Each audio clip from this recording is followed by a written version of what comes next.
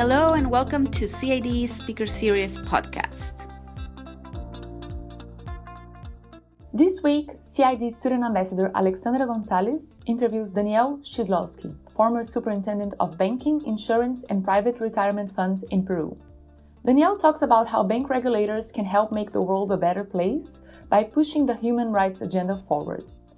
He details the case of a mining project in Peru and tells what are the conditions to replicate this example in other countries. Welcome, Daniel, to the Center for International Development at Harvard weekly speaker series. Thank you for being here with us.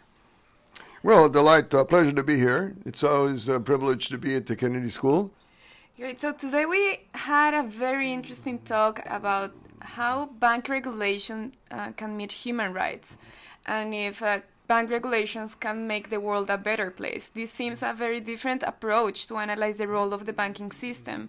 Could you explain to our audience how can human rights be promoted through bank regulation? Well, at bottom, bank regulation has a purpose of ensuring that certain objectives are met. The primary one is that you want safety. You want banks to give back the money that people put in. So that involves a safety function. But you also want banks to ensure that some other fundamental things happen. Certainly you make loans. You want to make sure the loans are used properly. If a bank funds something that is harmful, you'd at least want the bank to know. So at bottom, the purpose, the connection between human rights and credit has to do with risk. If a bank funds something which many people in the population think is harmful or undesirable, there will be a reaction. And that reaction will probably increase the bank's risk. So the bank has to foresee what the reaction is going to be. The most paradigmatic case is one of raw material extractive industries, where a mine gets put in a place where the population surrounding the mine doesn't want it. And it may be a very, very good mine in terms of the ore, but if the neighbors don't want it and they can prevent you from having access, then the ore is useless because you can't get it out. And that's the kind of thing that happens. So when that occurs, which is quite fairly common, you have a mine where people don't want it, the police will come in and the population will block access, and then most likely somebody will get shot. And then it turns out you cannot open the mine because the level of opposition will be so large. Doesn't matter how good the ore is. You can't get it out. It's worth nothing. Now, if a bank funds a venture of this sort and doesn't understand that it has to take into account the value of the ore as a consequence of the response of the population, it's not doing its job right. Mm-hmm. And then it has to fall to the regulator to make sure that these things get taken into account. So, and what is this? This is human rights, right? This is the human right of a population to object to whatever it's objecting to. And it may not be rational necessarily from a pure economic point of view. It may have some other reasons. There may be cultural reasons. There may be reasons of sharing the benefits. Whatever reasons might be.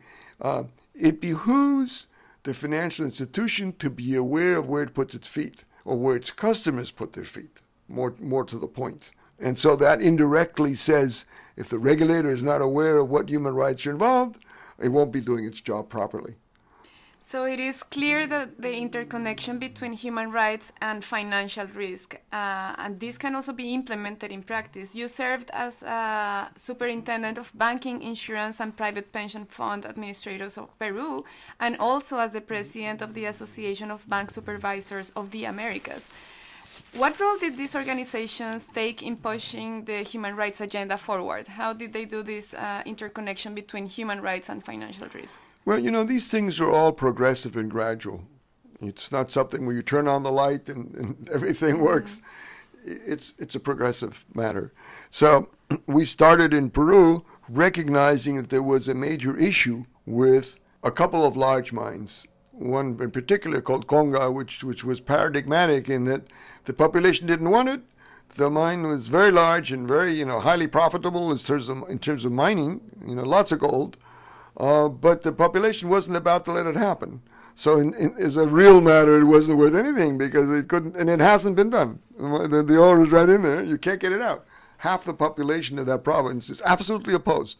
So from the point of view of the bank regulator, you want to make sure that future cases of that sort are adequately perceived in advance so that whatever abatement measures are appropriate can be put in place. You don't want to do something people are adamantly opposed to, but you want to see, is there a way to accommodate the different interests involved? If there's a view that the water is going to be misused, you want to see, can we deal with the water issue? If there's a question of pollution, well, can we prevent dust from an open pit mine from settling on the pastures that the cows are going to eat?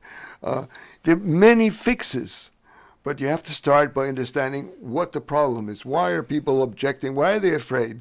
Why don't they want this? Once you understand that, now this is something that behooves the operating companies that are going to do, going to put in the project. But it also behooves the financiers of the project, because a bad project is going to cause losses. Now, who absorbs the loss is another issue, but you don't want to be involved in loss making, and from the point of view of the regulator, you want to make sure your banks aren't lending to projects that are going to make losses. Now, since these things are gradual, the first time you do something like this is the hardest. By the time the fifth time comes around, it's routine. So Peru's the first country that implemented this regulation, and it took 3 years to get it out. Because we wanted to make sure that there was consensus, that everybody was on board, that people, and indeed that's what happened. And, it was uniform, good reaction. We got no pushback, but that's because we took our time. Had we tried to do it 2 years earlier, there would have been a lot of opposition. Now, the same thing happens internationally. Now that Peru's had it, one can expect, other countries in good time to follow suit. Countries have different things and different issues. Partially, some have some environmental rules. Some require banks to take some responsibility for, let's say, oil spills. They're not uniform. Yeah, so what you have explained showed us that is in the interest of the banks and the regulators to do socio-environmental ex-ante evaluations. And you began speaking a little bit about the future, right? Who should persuade the countries and the regulators in other countries to implement these kind of policies and regulations? Should they be binding or still voluntary? What do you think about this? Well, I think you need binding regulations. Voluntary exists. The Equator Principles are there. The IFC rules are there. The OECD has its own rules. The UN guidelines on business and human rights are there. All that's there. But if you don't have a compulsory regulation, you don't have a regulation that's compulsory, what happens is that the competition leads people to undercut each other, and you don't get a level playing field. And you also never sure how similar the implementations are. When there is proper supervision and it's a regulation which is enforced by the regulator, it's more orderly and you have more of the benefits. It's clear that it's got to be compulsory. And the institutions like that. Banks like to know by what rules they're supposed to operate. And they want to know that the competition operates by the same rules. The interesting thing is, what does that mean internationally? So Peru adopts it. Okay, very good. Now, how do you make sure that a bank financing something in Peru complies? Now, what we did is we said, anything that a bank in Peru is involved in that's $10 million or more has to comply. It doesn't matter where it's financed. But what's not so easy is when you have a neighboring country that also has the same kind of natural resources and doesn't require the same rules. Then what will happen is, let's say in the case of Peru, a company will go and do copper operation in Chile rather than in Peru, or it'll do copper somewhere else. It'll go to Zambia rather than Peru because you're competing across borders. That's harder. Mm-hmm. And so in order to have a uniform treatment of risk and human rights, you eventually need to reach standardization across everybody. It will come, but you need to have a first case. Then you need a second case, and then a fifth case, and then you can generalize it. So what we're working at now, we have one case. We need to work on the case number 2. But it needs to be internationalized eventually. because otherwise you get a race to the bottom, and you don't want that. You want everybody to comply with the same kind of standards. Right, and for the policymakers and the regulators that are hearing this podcast, so you mentioned there is the OECD guidelines, the UN, the IFC, the World Bank, maybe even the ISO standards on environmental and on social responsibility can take a place. Any other recommendations that you would give to policymakers and researchers on this topic? Well, these are all trying to do very much the same thing. There are nuances of differences, right? I tend to think that the UN guidelines are probably the most comprehensive and sort of balanced. When we put together the Peruvian regulation, we went and looked at everything. We tried to get the best, pick the best from everything that we could. And so probably the set of rules to take as the starting point for the next country would be the Peruvian rules, because the Peruvian rules in some ways capture everything that was done before, more or less. I mean, you never capture everything, right? But you capture... Great. So hopefully we will have another example of successful implementation of bank regulations. Thank you again, Daniel, for coming to the CID and talking to us about the role of bank regulation to make the world a better place.